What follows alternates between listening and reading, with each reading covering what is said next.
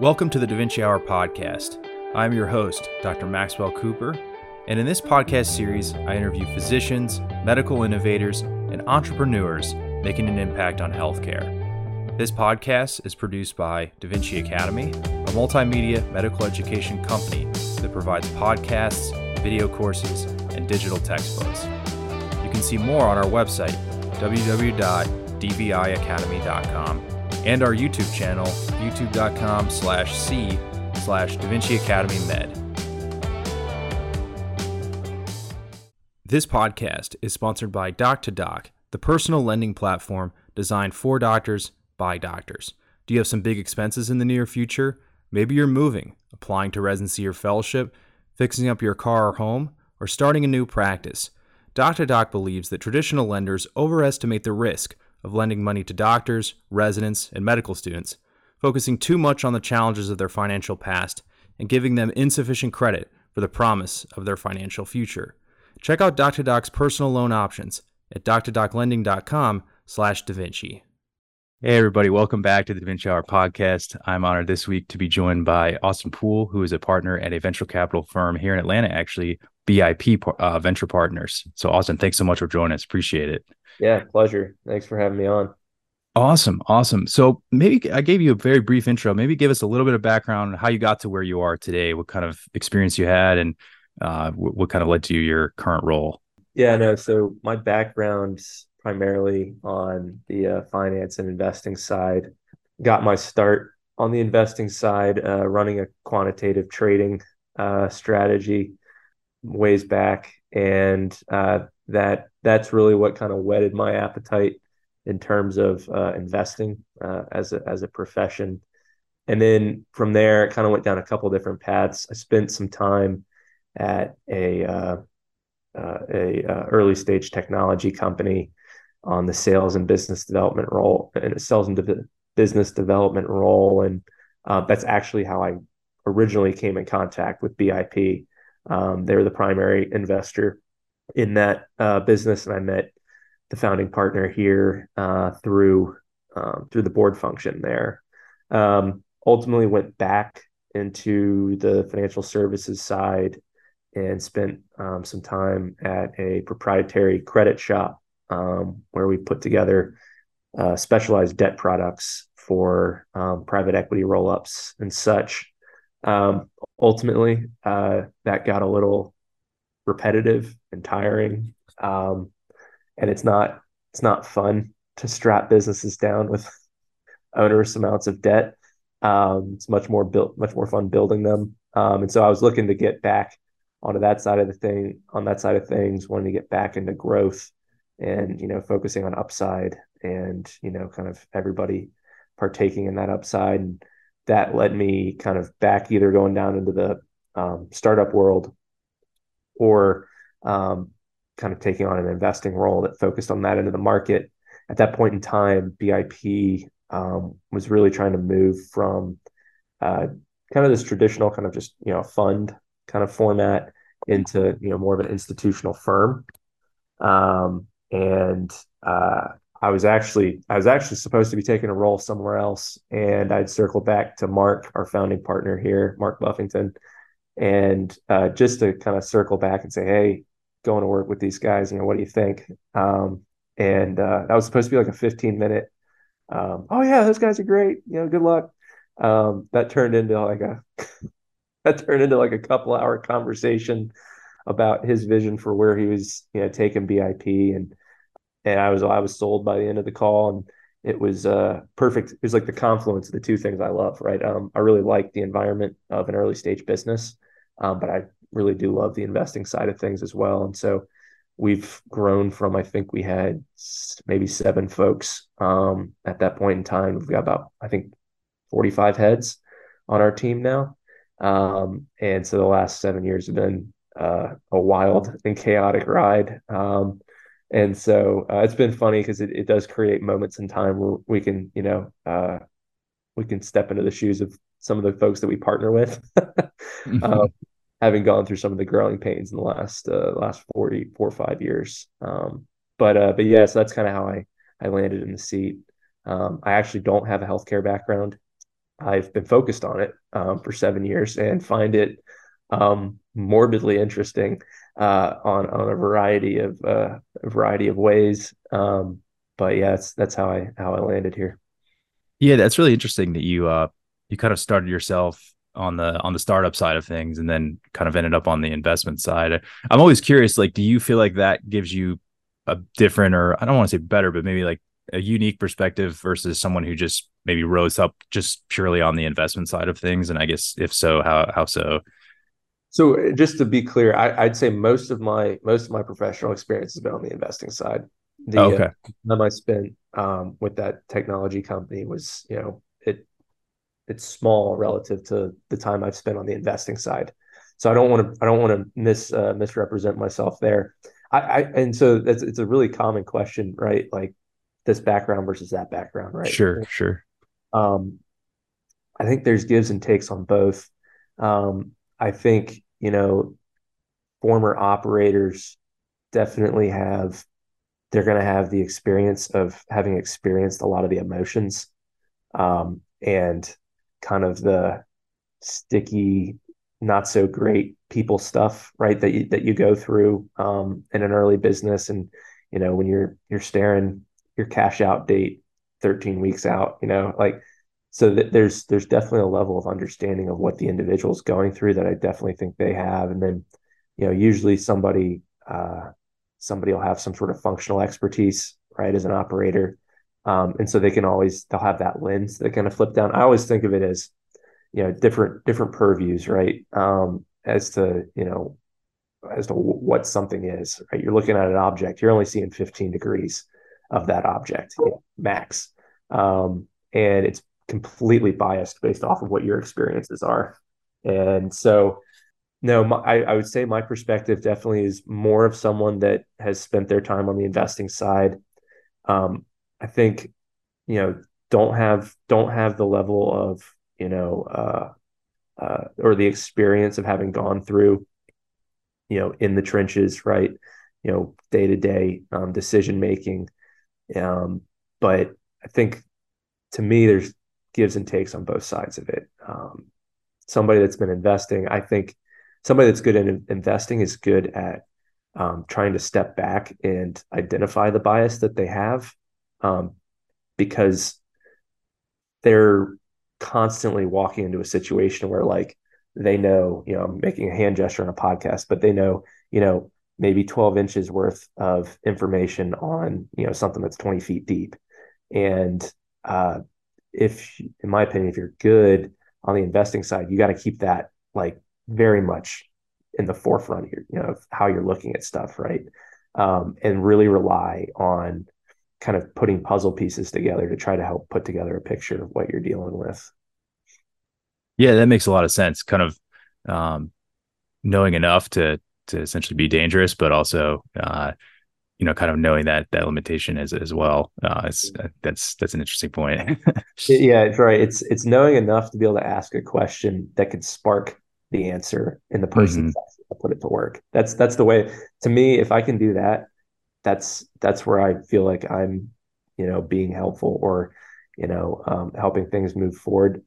No investor, even if you've sat in the operating seat, for 30 years, no investor in a business is going to be able to solve a problem, right, Hmm. on a regular basis, right? You might be able to solve one, but that's because we're not in the trenches, right? And so, um, we're a mile high, which gives us visibility to everything that's kind of going on, right? So we kind of get that market perspective. But even if you're somebody that sat in the seat before, you're not sitting in that seat right now.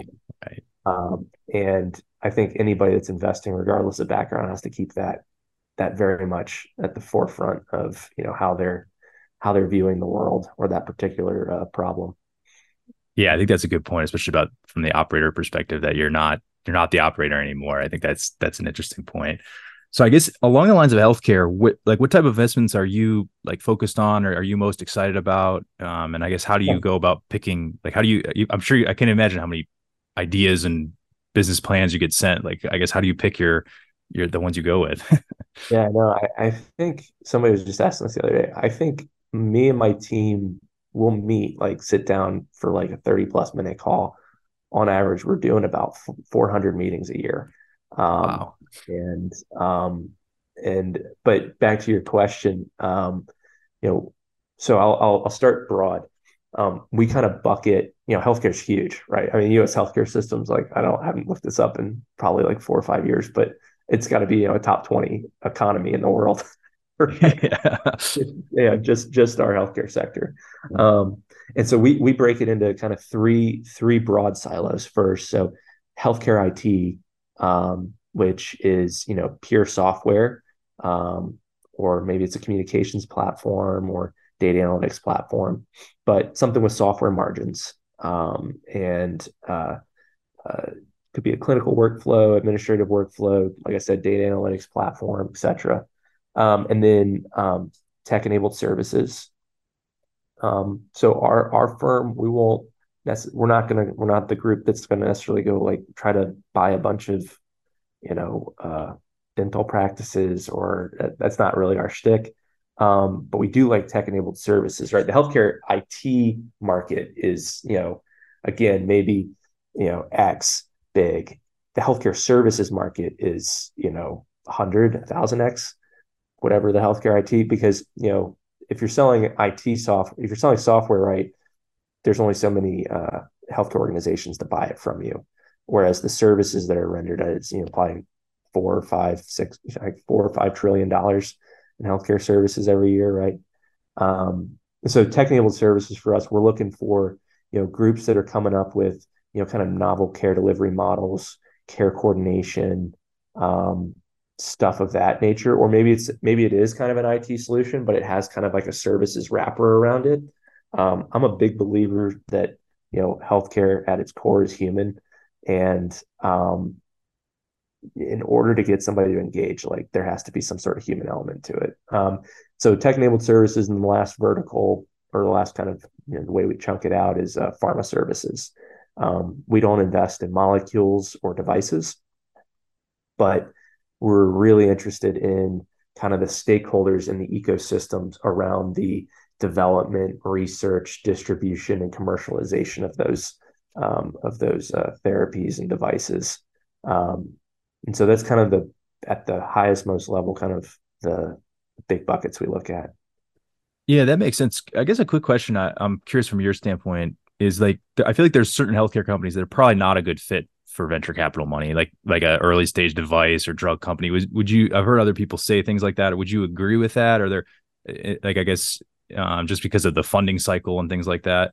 Yeah. So I think it just depends. So like, you know, our healthcare for us it's our largest vertical for a whole firm, but we invest outside healthcare too.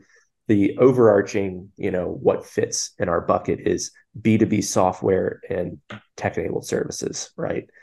And so that is why like a device or a molecule is not really a good fit for us. It's because we're focused on a business model. Um, Gotcha. and there are absolutely venture capital firms, not, and unfortunately, I couldn't give you like a long list because we don't interact with them a ton, but I know that there's a fair number of them out there. There are funds that invest in molecules and devices. They specialize in it, right? Hmm. Which I feel like you have to, Hmm. to understand, like you said, the funding cycles that are required, the regulatory around it, distribution after you get through regulatory. Like that's like a whole nother ball of wax, that I couldn't begin to unpack. There's plenty of fat to chew on with regular old healthcare services and technology. Um, but that's definitely out there. I will say, stuff that's not a fit for venture capital funding, right? Venture capital is kind of based around this concept of like, very high and persistent growth rates, right? Hmm. There are certain business models that don't fit that. The one that, the thing that a lot of people look to is like gross margin, right? Is one of the indicators of like, is this business something that could be, really benefit from venture capital, which all venture capital is capital that, it's basically capital that allows you to grow the way your balance sheet wouldn't let you. Hmm. Uh, Now, in the last 3 years, it's gotten perverted into like something completely different sometimes, where it's like, it's constant transfusions of cash to keep the patient alive on the table. because Right. that's a business model that works. We've seen a little bit of that, but at its core, that's what it's supposed to be, right? You have a business model that allows for really high investment in sales and marketing because you have 80-90% gross margins. If you're talking about software, that means 90% of every dollar of what you sell falls through to your operating expenses, which could be reinvested in sales and marketing, could be reinvested in further product development. And that's why those business models tend to attract venture capital, is because it kind of creates this like flywheel effect of the more you sell, the more you can sell. Sure. Um, and so if you get the gross margins of a business, start to get below, 50%, that starts to get a little tougher, right? It's not to say it can't happen, but it'd be really hard to grow, a 20-25% pure services business at the rate required by a venture capital firm, just by the nature of you only get 25 cents of every dollar, and that has to cover sales, marketing. If you have a product, then in that case you probably wouldn't, but all your Hmm. back office, right? If it's a labor-based service, right? That Yeah. goes into hiring, recruiting. Yeah, absolutely. Yeah. But yeah, All the that's generally it. It's like, what's the gross margin? Because that's going to tell you how much money can get reinvested in the business. Sure, sure. No, that makes sense. I'm curious, and maybe you may want to give us, an example or two. Like, what are some companies, types of companies you've invested in recently that you feel like, if you're a firm and them, it was just kind of a, a home run or worked out really, really well. And I guess maybe if so, why? So, ooh, um, that's a good question. So I can talk about a few things that we invest in first, and then Sure, what makes a good partnership for us second. So I'll forget that by the time I finish telling you about the businesses. So remind me. sure, Uh, but some stuff that we've done recently. And I'll talk more broadly, but the two things that are really big for me right now are access to care, with access being like, purposely left, and obtusely defined, yeah, um, and care coordination. I'm a big believer that the level of medicine that's practiced in this country is ridiculously high.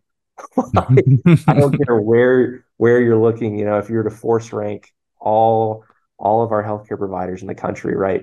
You could go down into the bottom quartile. They're practicing very high level of medicine, and so okay, if we still have these trends that we don't like, and the costs go up every year, and all the stuff that we hear, right? It is not the level. It's not the medicine that's being practiced. Like at least that's I mean, and I have an industrial and systems engineering background, and so I always kind of take this like systems approach to look at stuff. Mhm. It's not the medicine that's being practiced. I think it has a lot more to do with like when, where, how, who, and that part, right, is not medicine. That's a logistics, and Mhm. it's a business problem like any other industry has to solve.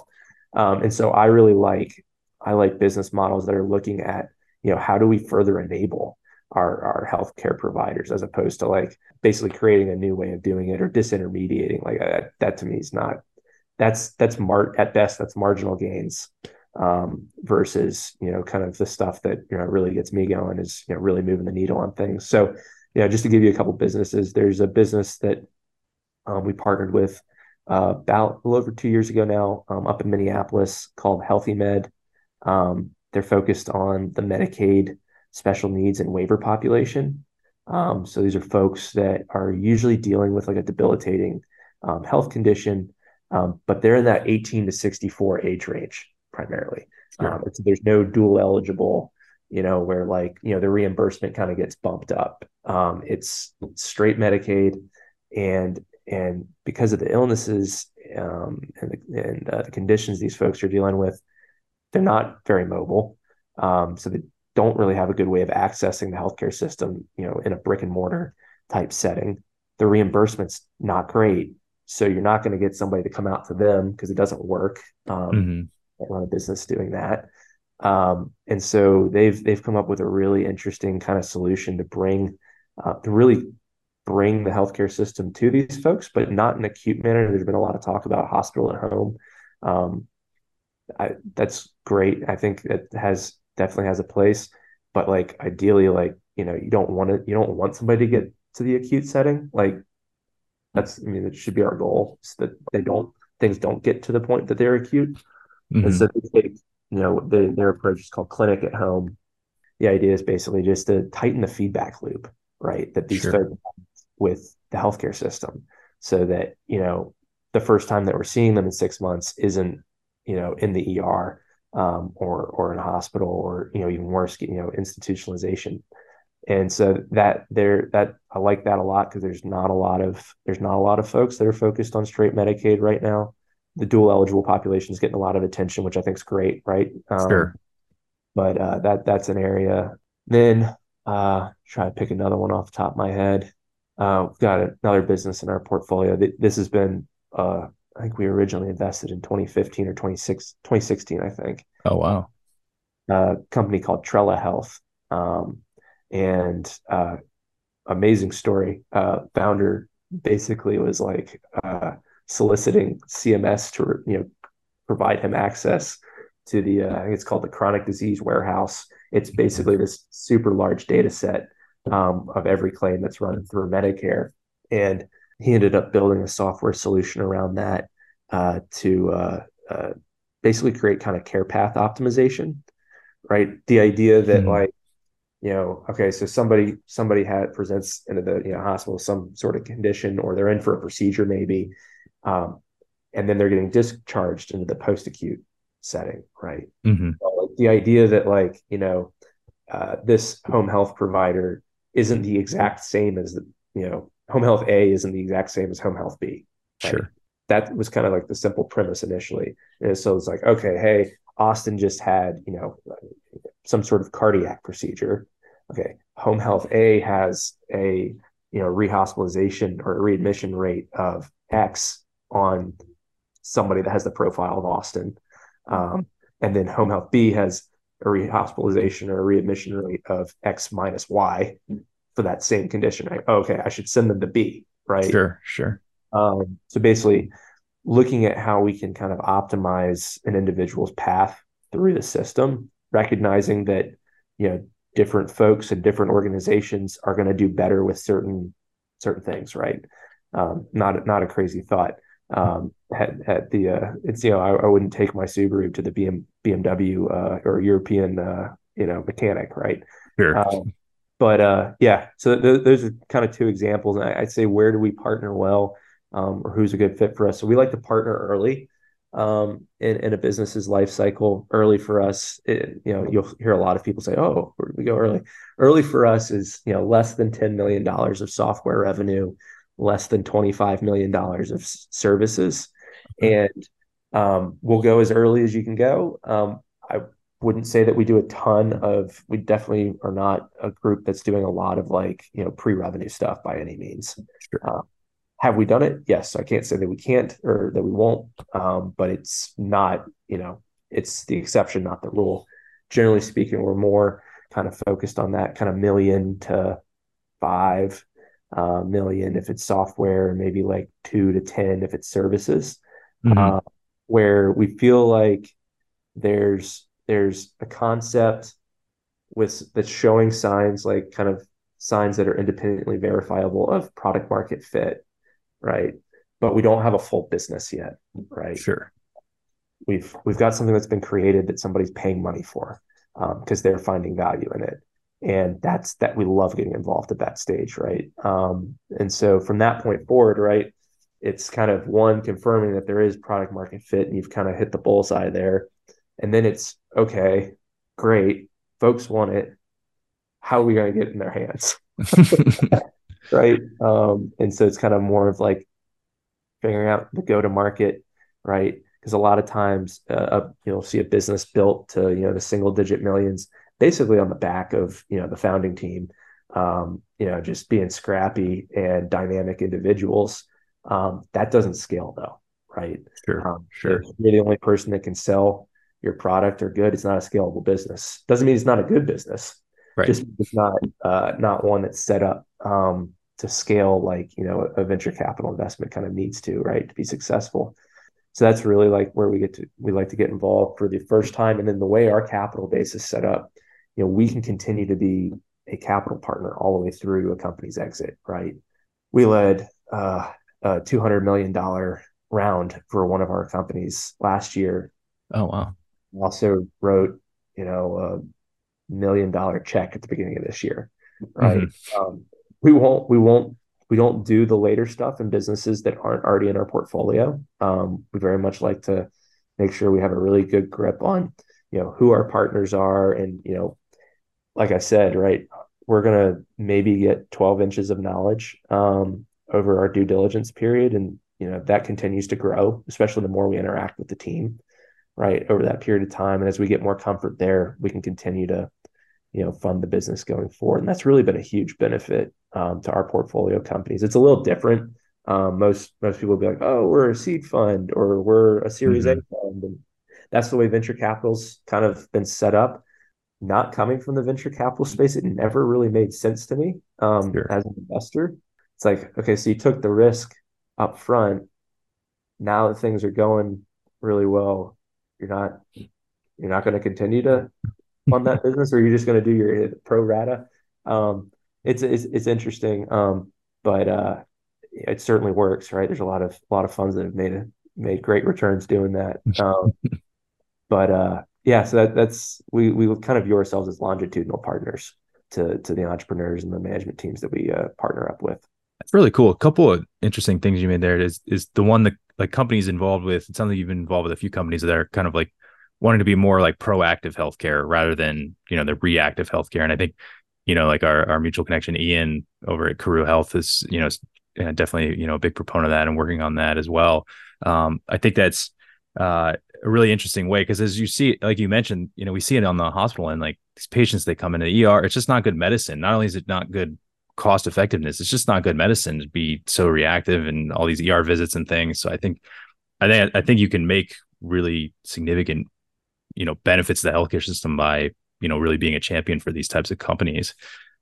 And one of the things that, as I actually have a question for you, is like, yeah, as a physician, as a healthcare professional, like it seems to me the way that the system's set up today, it's basically forcing you to be reactive too, because you're not the way everything's kind of orchestrated, you're having to wait for somebody to show up, Mm-hmm. right? You're not afforded the time to kind of proactively be, whether it's actual face-to-face interaction or not. uh, Mm-hmm. that seems really tough. We're starting to see more models that are trying to shift to that, and Cruise a great example of that, right? Trying to, we're basically bringing value-based care to the cardiac specialty. But it and so like one of the things that I'm always reading about, because all I do is read about Mm-hmm. all the trends and the things, right? And then try to find folks like you and ask you questions. But we have this like physician burnout, and it's just really broader than just physicians, a healthcare professional burnout, right? And it's one of those things, going back to what I said earlier, that kind of influences where we look. You know, I think we practice a high level of medicine.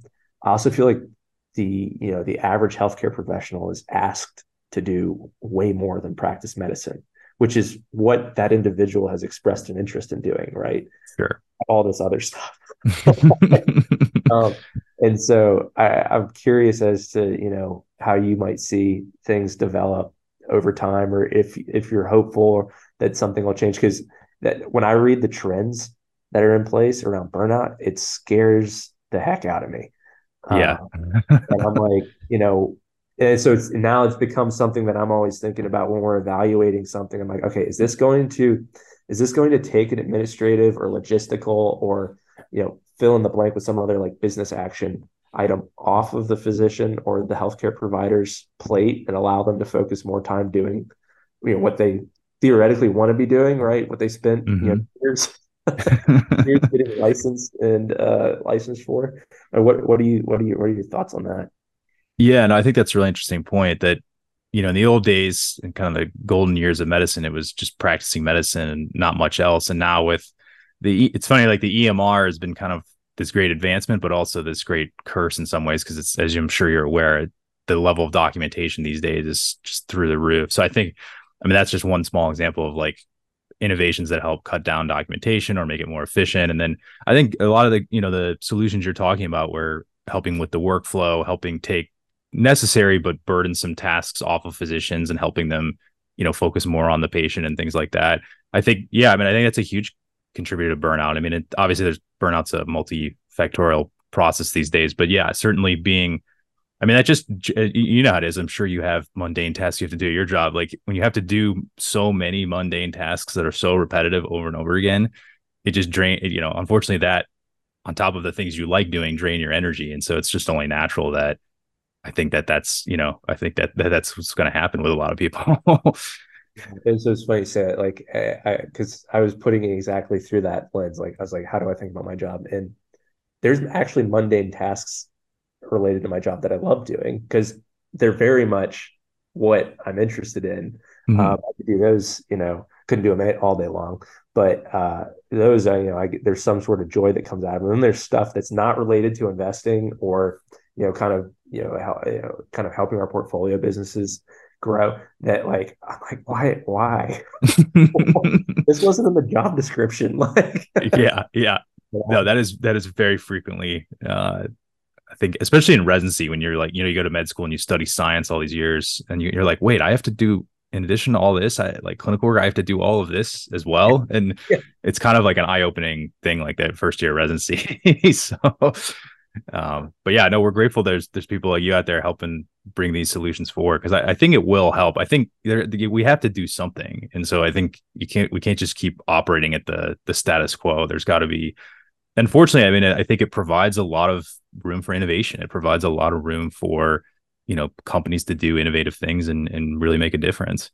One of the things that's caught my eye, like, because there's like the clinical workflow stuff and like there's transcription things. And those, I imagine those are helpful once they've been adopted, right? There's always that kind of like hump you gotta get over of like, Yeah. I hate when I have to get a new cell phone. But, um, but I wouldn't call them like, sea changes or like major like seismic shifts. Something that's starting to crop up that's like really interesting to me is kind of rethinking payment models, uh, Mm-hmm. specifically around, cutting insurance, like the, traditional insurance out of it. Right. And you see, I don't know if you've come across a lot of these, but like direct primary care Yeah. Mm-hmm. has gotten popular. And I know a few physicians that are operating with those models, and it's great, right? It Mm-hmm. completely kind of reshifts the balance of, to use your words, mundane tasking versus like, why did they bother, going through everything you have to go through to get licensed, right? Uh, Mm-hmm. Back towards, being able to focus on patient care and practicing medicine. And so I'm curious. I haven't seen a lot of that outside of primary care yet. Right? Could you do that in a specialty? Like I don't know like how, but I think because there's so many folks there's a lot of interested parties in figuring out more efficient models, right? Mm-hmm.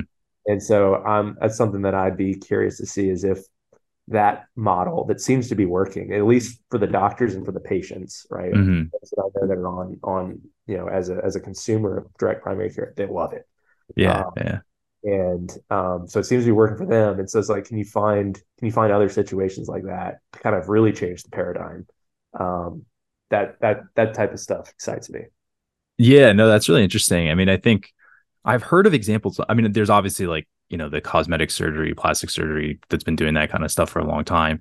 But I think even within that, I think if it's a specialty that has to be very hospital based, like a great example would be like interventional cardiology, where they have, putting stents in patients with heart attacks where they're dependent on an ER. But if you're someone like a hand surgeon where you do a lot of outpatient procedures, you probably could. I don't know all the complexities of billing for hand surgery because I don't do hand surgery, but I just think of that's something that's lower acuity. Patients go home the same day, and we have a lot of those kind of cases in interventional radiology too. So I've heard of, I don't know if I've heard of anyone doing just cutting insurance out, but I've heard of there are some procedures like vein vein procedures, now that I think of it, where they're lower acuity.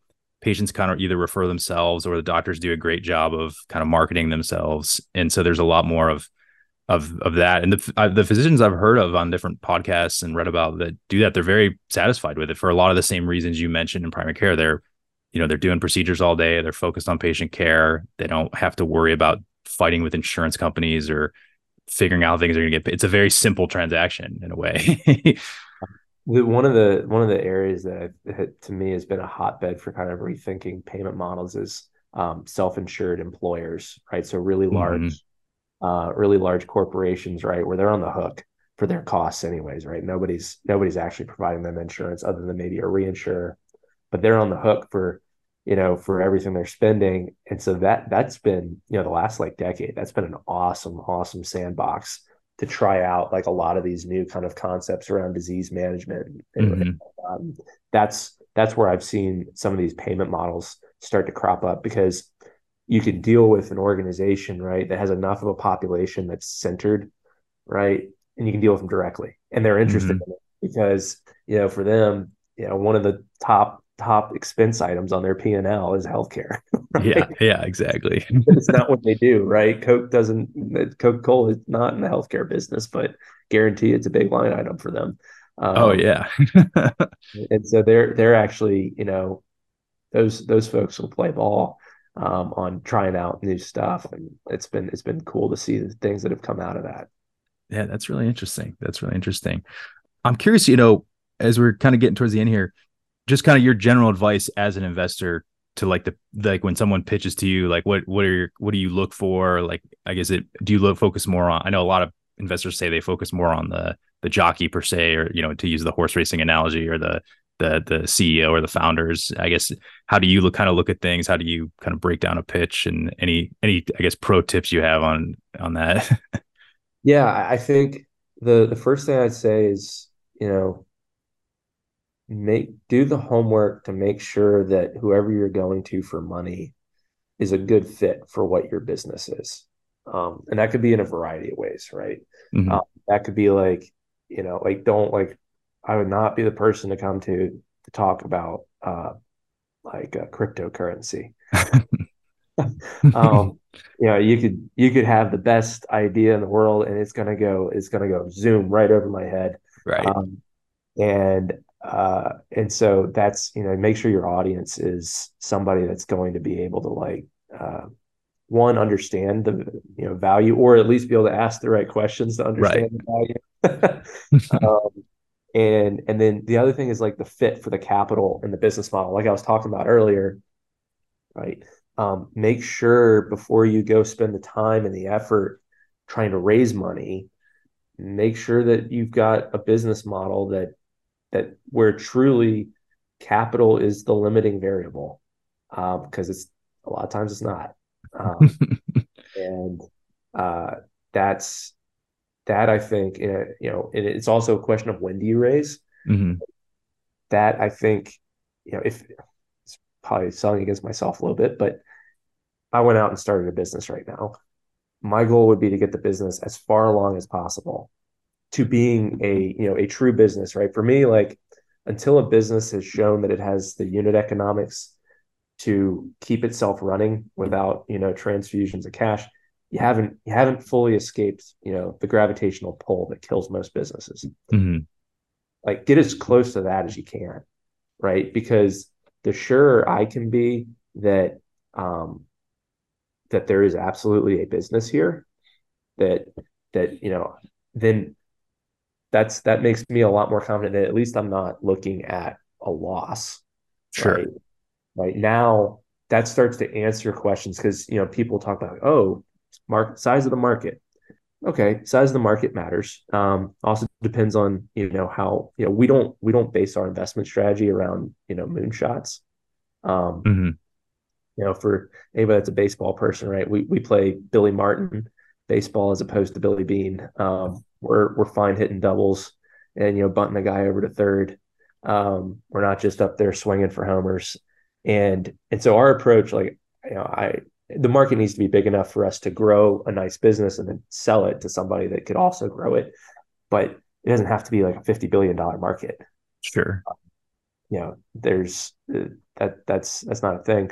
But going back to, the right time and who you're talking to, the closer you are to there being no doubt that this is a business, right? That Hmm. going to be able to sustain itself, you've removed a lot of risk, right? And investing when done right is a balance of risk and reward, right? Right. Appropriately assessing the risk you're taking on and appropriately making sure you're sizing your upside to what that risk is. That's it, right? It doesn't matter whether you're doing debt or equity or buying stocks in the market. Like, that's what investing is. And so the further along you can move yourself off the risk, on the risk spectrum to safety, then better opportunity you have, right? Regardless of who you're talking to. And by the way, the value of your business goes up when you do that. And that means you'll raise money at a higher valuation because there's less risk involved. So, I think, sometimes people get, a little caught up. So let me say this. When somebody's coming to me and they're talking about, I focus on healthcare. It's all I do. I am not a healthcare expert. In fact, you meet one, let me know. Like, way too much stuff going on in my opinion, for somebody to be truly expert on the whole thing. Yeah. In the first pitch, right? A lot of people spend a lot of time talking about what they're doing and how they're doing it. Hmm. I need to really understand the problem, right? Who it impacts, how it impacts them, the cost of the impact, why this is the thing that they have to solve, why it creates a lot of value for them when they solve it.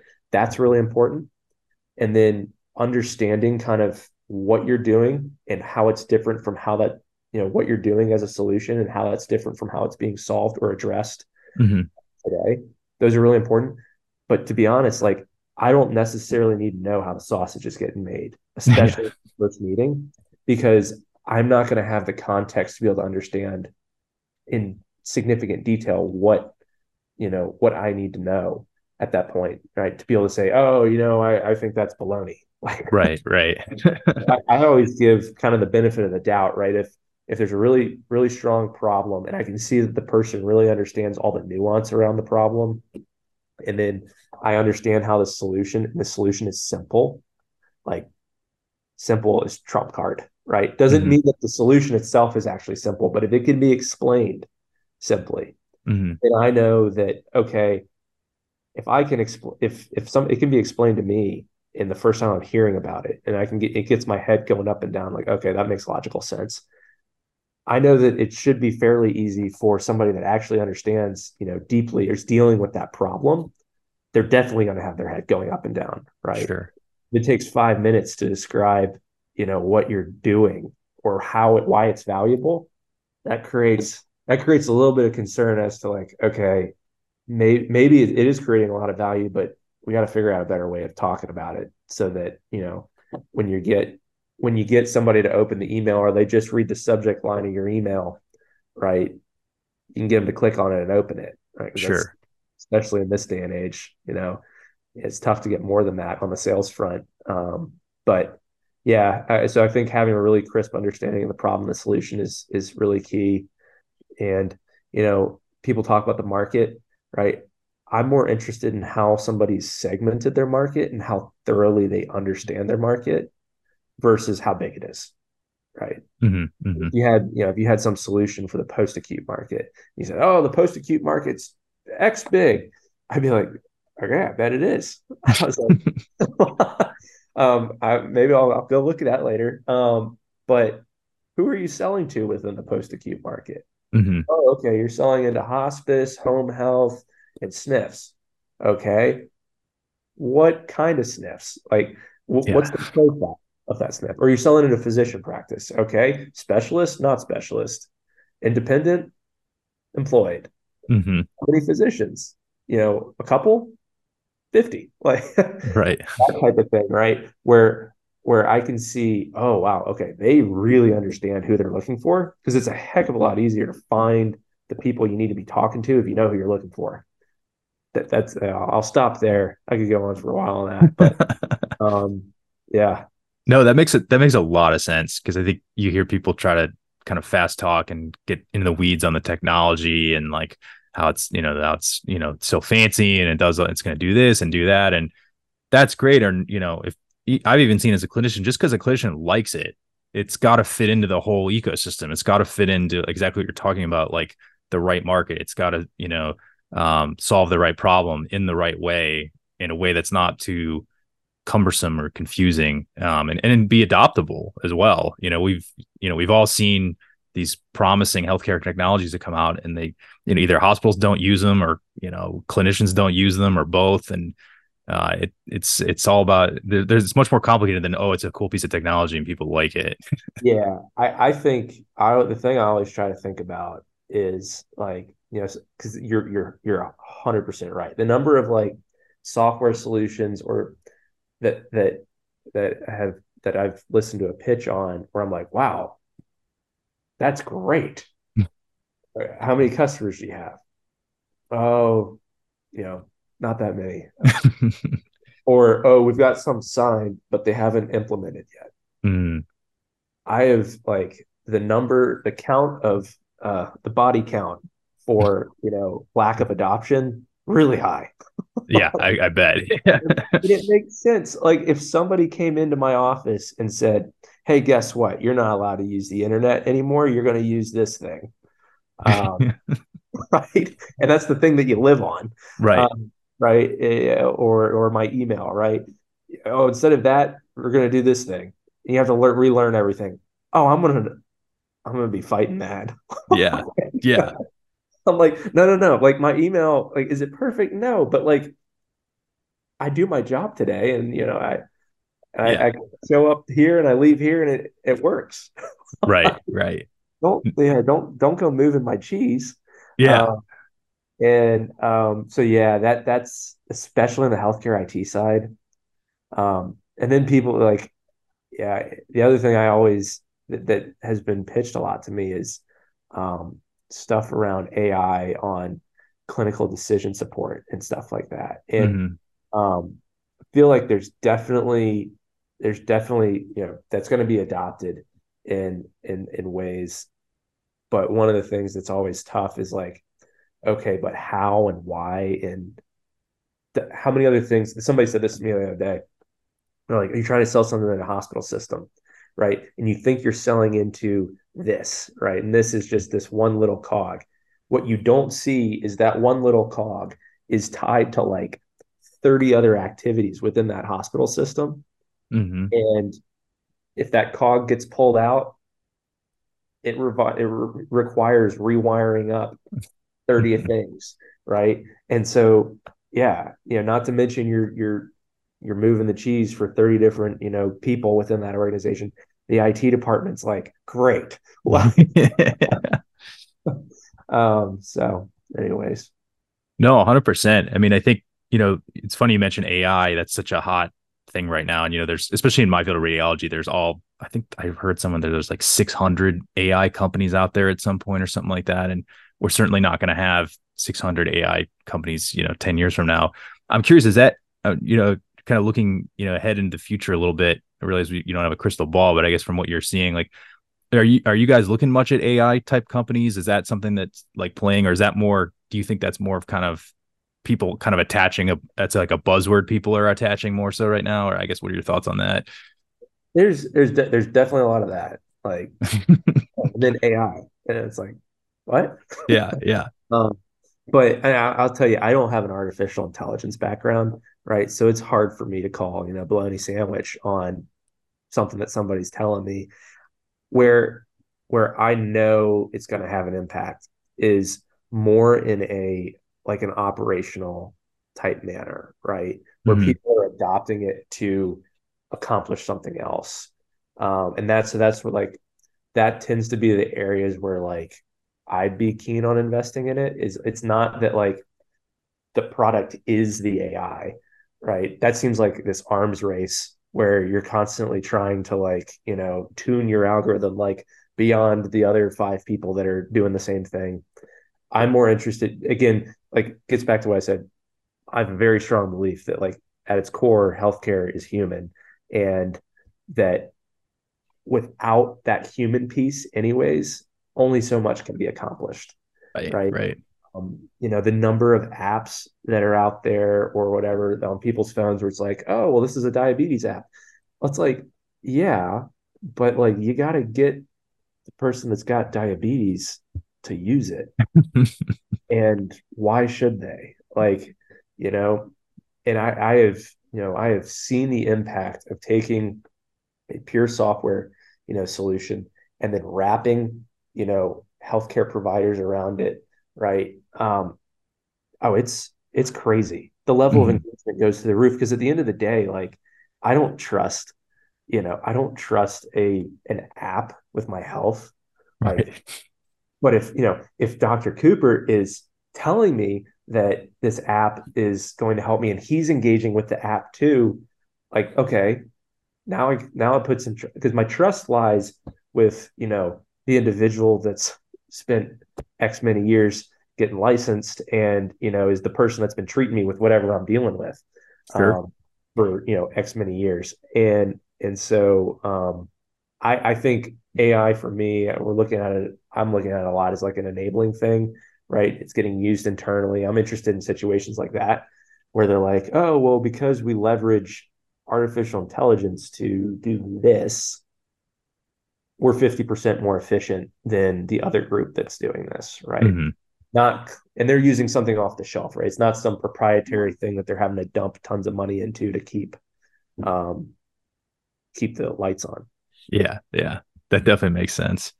Well, last thing as we wrap up here, I ask every guest this: when you're not doing investing and working with health tech companies, how do you find that balance if there is any in this world today? Yeah, no, I'm big on balance. No, I've got a wife and two kids, and a dog, and my ideal weekend is, keeps me within about 40 feet of my grill, um, Nice. and a couple of cold ones, and Nice. just hanging out. Now we got football season coming up, right? So Yeah. we're entering prime grilling season. So I've been making sure that doing all my preseason workouts, making sure that I show up ready to. Anyways, joking. But that's what I like doing. I love hanging out with my family, and I'll get out on the golf course occasionally too. Nice, nice, awesome. Well, last thing here is that I want to make sure people can we'll link it in the description, but just so they can hear it, where can people connect with you and BIP Ventures and learn more? Yeah. Our website is BIP, P as in Paul, ventures.vc.